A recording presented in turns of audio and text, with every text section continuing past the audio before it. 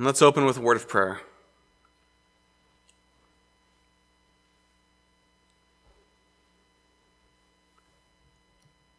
Heavenly Father,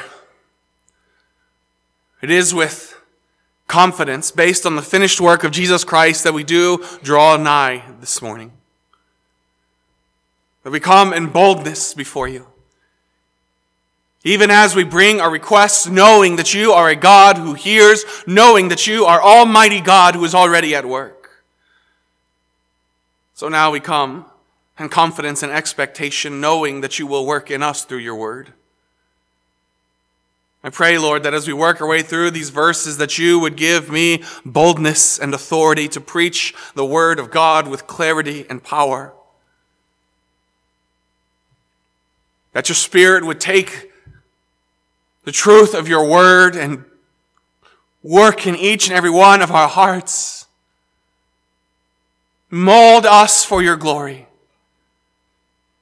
Chip off those pieces that are not like Christ, that we may leave changed. Bright lights going out into a dark world with the hope of the gospel. Do a mighty work in our midst this morning, Lord. Through your word, we pray these things in the name of Jesus Christ. Amen.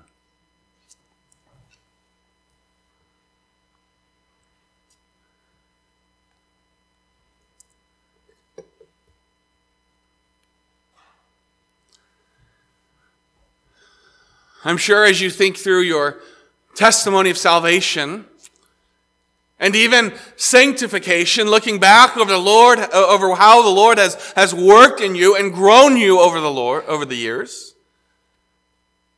that you can think of passages that the Lord used in your life, verses that stood out, that when you came across them, they were just mind-blowing. But I imagine there are also individuals that the Lord used in your life who came across your path and the Lord's perfect timing, who helped to guide you along that path, to teach you, to disciple you. I think of one such individual in my life. And while the Lord did use my pastor and my youth pastor and professors at school and other big people like that, one of the most powerful individuals was a peer in high school, a friend. His name was Jose Montero. And I don't know where he is today. I don't think I've talked to him since high school. I tried to look him up on Facebook the other day, and I couldn't even find him on Facebook. But Jose Montero made an eternal impact on my life. You see, it was about my junior year in high school, and I was struggling through chemistry. I am not one of those people who does good in science of any kind, or math for that matter, or really school in general. And so Jose and I had gotten a college student. One of the benefits of going to Bob Jones Academy was it was connected to Bob Jones University. And so you could get like someone majoring in chemistry and say, hey, we'll give you $10. Can you tutor us? Can you help us understand this? So Jose and I were meeting with this tutor. And that's really, I'd known who Jose was growing up. He was one grade older than me. But we had interacted, we had played soccer together, but I never knew him well. It was through that I got to know him well. And Jose's impact on me was not necessarily through studying the Bible together. It's not that we had a formal Bible study. Rather, his impact on me was that through him and in him, I could see the gospel transforming him. Jose was a peer who was excited about what God was doing in his life. He was a peer who loved his devotions, and he would let you know what the Lord was teaching him. Not in a self-righteous way, but in a truly excited way. This is what God is doing. Jose did not complain about chapel like other students. Rather, he looked forward to it. he would tell you what the Lord was teaching him through his word.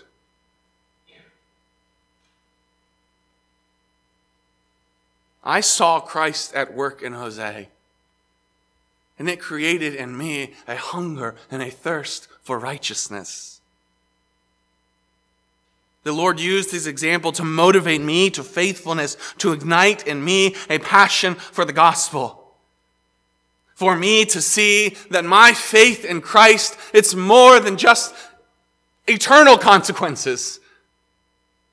Believing in the gospel has impacts today. It affects who I am and what I do today. So in a very real sense, I am the man I am today and the pastor I am today, in large part, thanks to the example of my friend, Jose Montero. I start there because as we turn to Philemon verses 4 to 7 this morning, we will see that Philemon, like Jose, is a man who impacted many. His faithfulness touched many lives, and it drew the faithfulness out of others. So as we turn our attention to Philemon 4 to 7 this morning, we are going to rejoice with Paul as he expresses his thankfulness to Philemon for his faithful ministry, as he assures him of his prayers, and then as he rejoices in his faithfulness.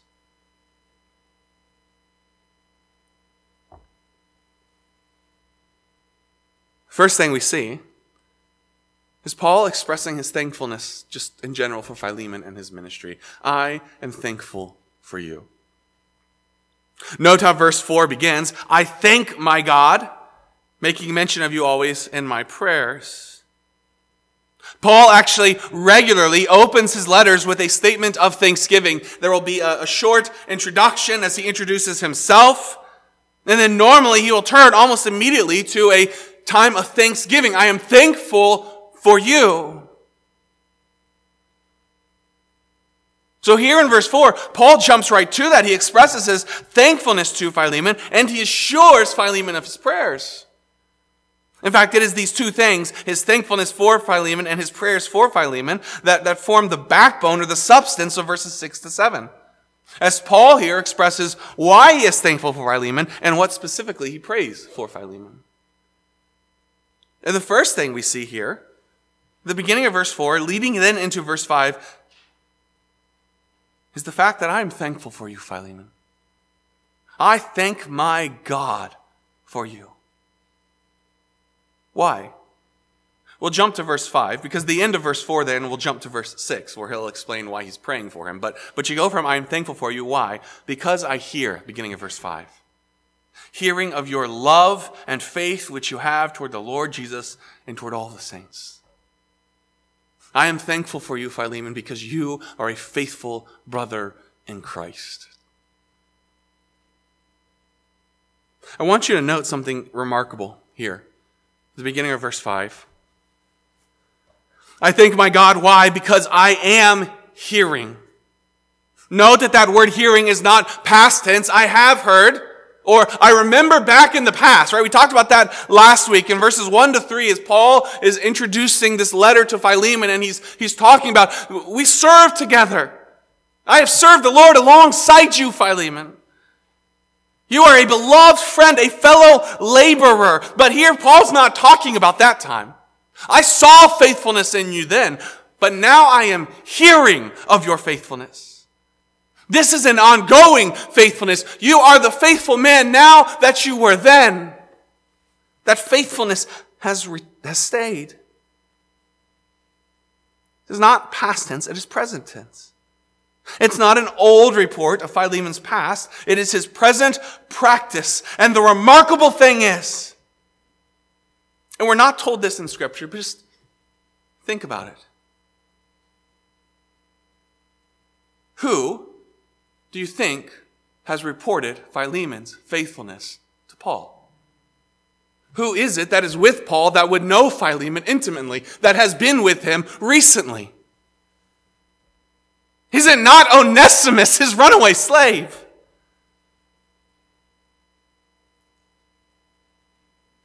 Philemon's runaway slave likely is the one who's testified to Paul. Onesimus, who was his runaway slave, who is now his brother in Christ. Not bad-mouthing Philemon. This guy is awful, that's why I ran away. But praising him. He is faithful, Paul. He is the same man that you served alongside. He is known for his faith and for his love.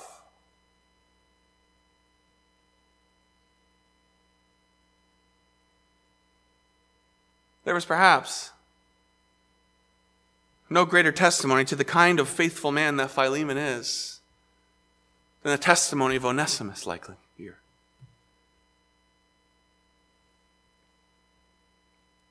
In saying that, brothers and sisters, I just want to pause for a second, because I think there's some application even right here in this word hearing. There's application that it matters how you treat people. There's application because others are watching your life. They see your works and your testimony.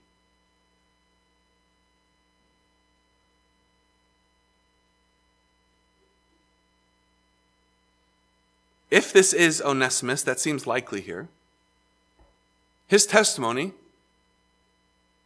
his time with Philemon was when he was unsaved. He hasn't been saved until he got with Paul, as we'll see later on in the book of Philemon. And yet even as an unsaved slave serving under Philemon, his testimony likely is that he is a man of faith and love. I have seen the gospel at work in Philemon. It matters how you treat people.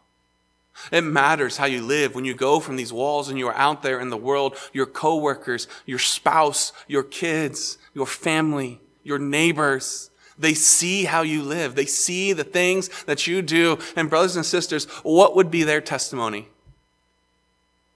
If they wrote a letter to me, Pastor, this is an issue I'm having with this member of your church.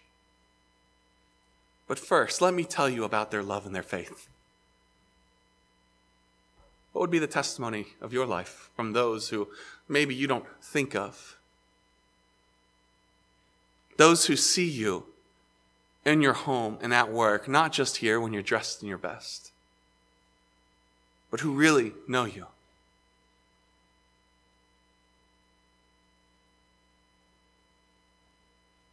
Philemon is a faithful man, not just with Paul, but even apart from Paul, serving in Colossae.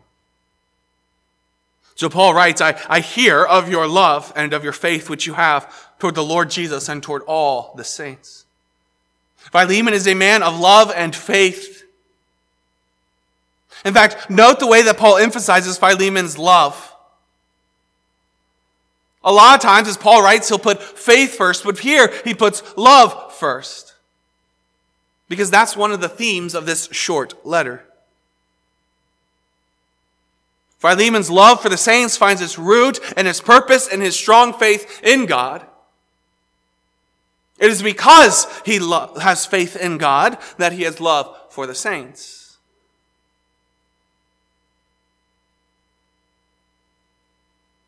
But it's that love that Paul's really focusing in on here. Paul's thankful for Philemon's faithfulness, his love for all the saints. Note his emphasis on his love for all the saints there. Right? It's easy. I'm sure there's a few people in here who would write of my love for them, but there's probably some people in here who say, he can't even remember my name.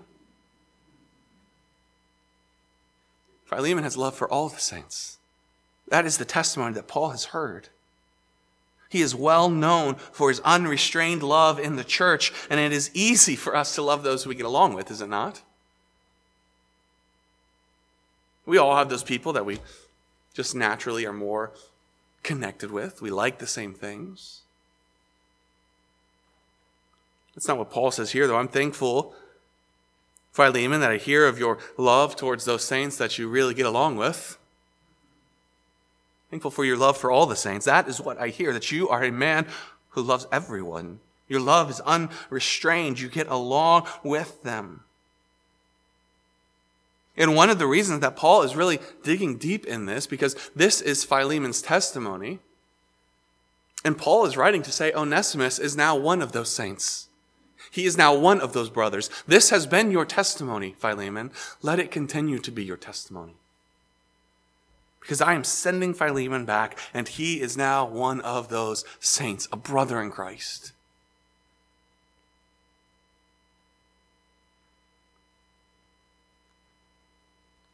Brothers and sisters, do not underestimate the power of simple faithfulness. Onesimus saw it. And hypothetically, even if verse 5 is not Onesimus who has testified this to Paul, someone else has seen it in Philemon and reported it to Paul. This is Philemon's testimony. It is his character. This is the man whom he is known to be a man of faith, a man of love. I'm thankful for you. I'm thankful for that work in you, Philemon. But secondly, note that Paul also promises prayer. I am praying for you. I am thankful because of your faithfulness. I'm thankful because of your faith, which is evident to all, and because of your love, which is known and experienced by all. But know this, that I am also praying for you. And before we jump into verse 6, I think it is worthy to pause here at the end of verse 4. I'm thankful for you, and I am praying for you, Paul says at the beginning. I am making mention of you always in my prayers. And I want to pause there, because I really want to hit home on the fact that prayer was important to Paul. Paul mentions this fact that he is praying for his readers in more than one book. This is not the only time. In fact, Ephesians 1, verses 15 to 16, Philippians 1, 3 to 4, Colossians 1, 3 to 4, Romans 1, 8. We could go through all of Paul's letters. We know of at least 13 churches that he's praying for, and individuals. And knowing Paul, it is likely much more. And I don't take Paul as one of those people that says, hey, I'm praying for you, and then never thinks of it again. If Paul says he's praying for you, you can be sure that Paul is praying for you.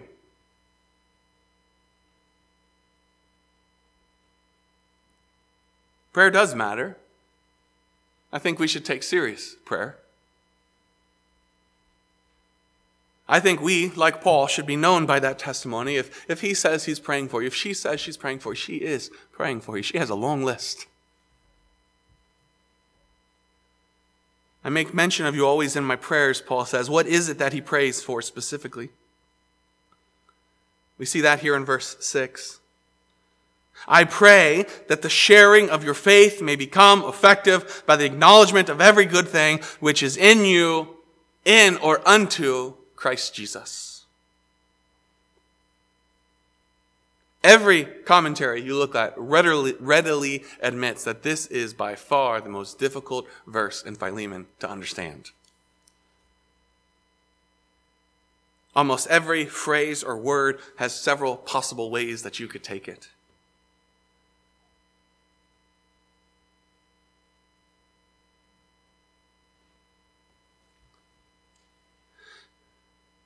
But here Paul has expressed his thanks.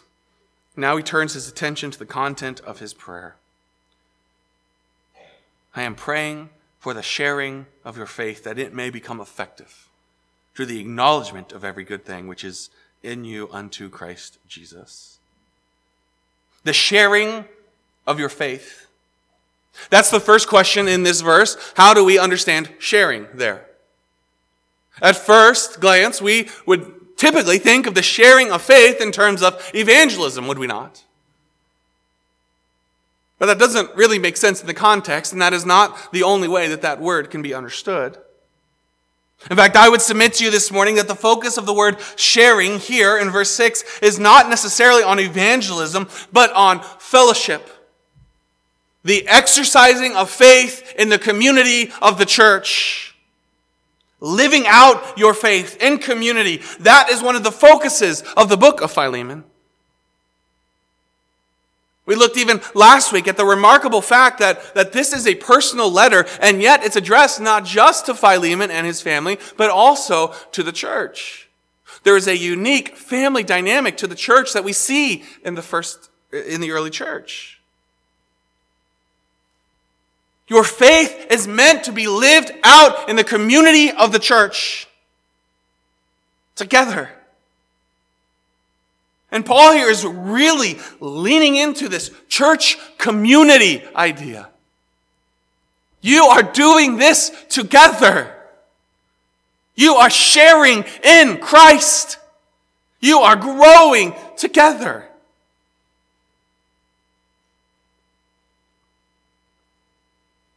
Brothers and sisters, it is here.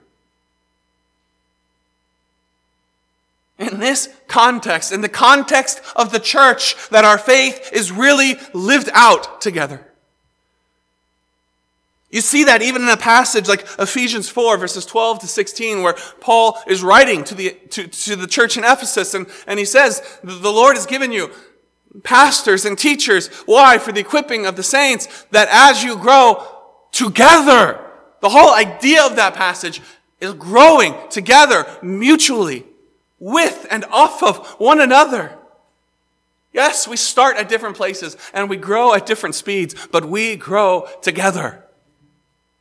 We exercise our faith together. That is one of the things that we will testify to even this evening as we come to the Lord's table. That yes, we look back to Christ, we look back to His finished work, and we rejoice in that. That is where our hope lies. And we look forward knowing that He is coming again, but we do that together. Why? Because we are one family in Christ with one hope and one Lord and one baptism. Your faith is meant to be lived out in community. And that is Paul's prayer, that as you share this faith together, as you grow together, that it may become effective. What does that mean?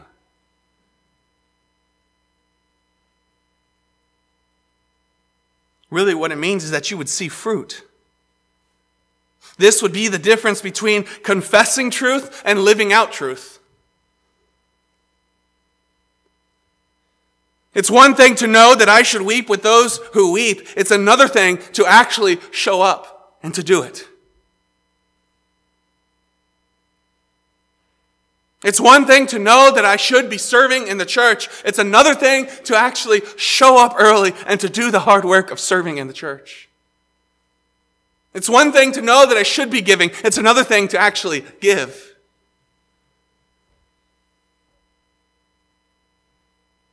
Paul doesn't just want us to go through the empty practice or the routines of church. Brothers and sisters, he prays that it would be real, that it would be effective. That there would be truth behind our practice and love in our practice. That we would actually be the body of Christ. Not just pretending. Not just in love with the idea of being church. Paul prays, Philemon, I pray for you and that church in Colossae, that you would be the church.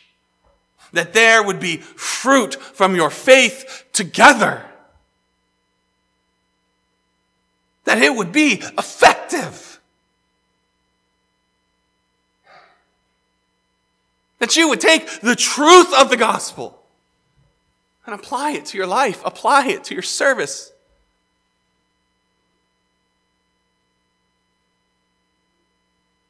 This effectiveness is seen in the acknowledgement of every good thing which is in you, in or unto Christ Jesus. What others see or experience and testify to.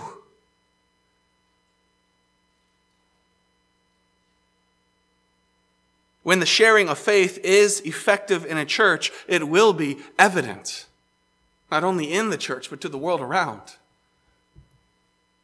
They will see that is a church that is not just going through the motions. That is a church that God is at work in. That Christ is real in. Even going back to that statement on our bulletin at our dedication, when this building was dedicated, that Christ might be real at Altoona Regular Baptist Church.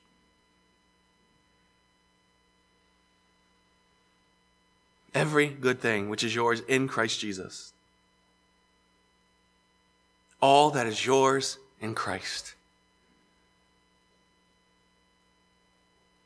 that all that is yours in Christ would be lived out and experienced and known and testified to in your midst.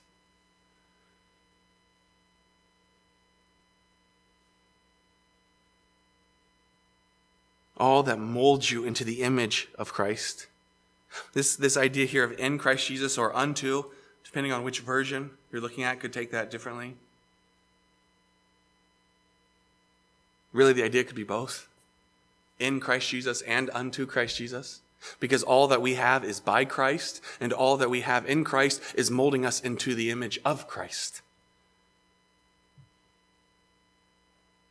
That as you share in the faith, as you become effective, as that sharing is real and passionate and seen by all and testified to, that Christ would be formed in you through knowing and applying the gospel truths to your life, together as a church. From Christ in his power to Christ, being a fully formed, mature Christian. That's the goal. That's what Paul is praying for. I pray, Philemon, that God would work in his church through your ministry, that as you share your faith, and as that becomes effective and it spreads and it is testified to, that Christ would be formed in you.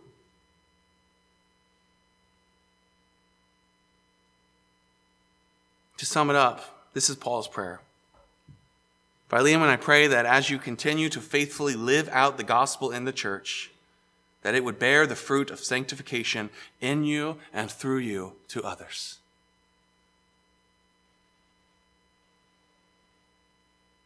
Have you ever thought about that, brothers and sisters? That as you, convinced of the gospel, convinced by the gospel that you should be serving, that as you serve, that through your service, the Lord is using that in the church as we live out our faith together to mold someone else, to be an example to someone else, to sanctify someone else through your example, alongside of the preaching of the Word of God. The Spirit, our guarantee who's at work in us. The reality is that the church needs your love. We need to see it. The church needs your faithfulness. The church needs your gifts and your service. We need to see it. Because we are growing together. And as you serve faithfully, Christ is formed in you and in others. That's Paul's prayer. That's what I'm praying for. That's really my goal in writing this letter, Philemon. I want to see Christ formed in you, and I want to see Christ formed in those others in your community. I want to see your church stand out as a testimony to the world of what the gospel can do. That's my prayer. And finally, verse 7, we see that Paul is rejoicing in Philemon. Really, what you could do is verses 4 and 5. I'm thankful that I hear this, Philemon. This is what I pray, Philemon, verse 6. And verse 7, the reality, Philemon, is that what I hear and what I am praying, I already see and have seen in you. This is who you are. For we have great joy, Paul and Timothy. We have great joy and consolation in your love. The reality is, Philemon, this is what I'm praying, but my prayer has already been realized. I'm just praying that you will continue to do this. Paul is confident of it. Because not only has he heard of it already, verse 5, but he has seen it already. Verse 1, my fellow laborer. I have great joy, consolation, or comfort in your love, Philemon. One commentator notes this. It is love that gives Paul the greatest encouragement because it is the surest sign that Christ is being formed in his people. Love is the surest sign that Christ is being formed in his people. All you have to do is go back to John. As Jesus testifies to his disciples, how will people know that you are mine? By your love. I have joy and consolation in your love. Why? Because it testifies to me that this is true in you.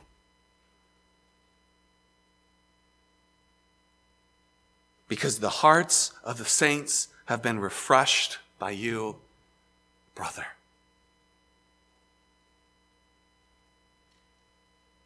Hearts of the saints. Hearts that are so often heavy and burdened. And yet they have been refreshed through Philemon's ministry. This word refresh is the same word that Jesus uses in Matthew 11:28. As he writes, "Come to me, all you who are weary and burdened, and I will give you rest." Refreshment.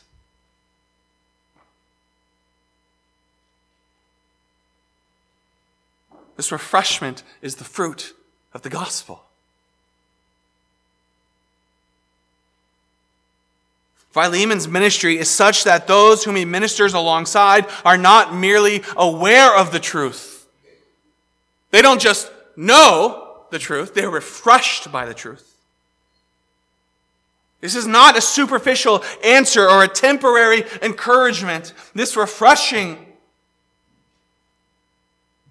of Philemon, this is ministry that is effective and long-lasting. The people that Philemon loves leave changed and more like Christ through their interactions with Philemon. Brothers and sisters, is that true of you? Are you refreshing? Do those who interact with you leave refreshed?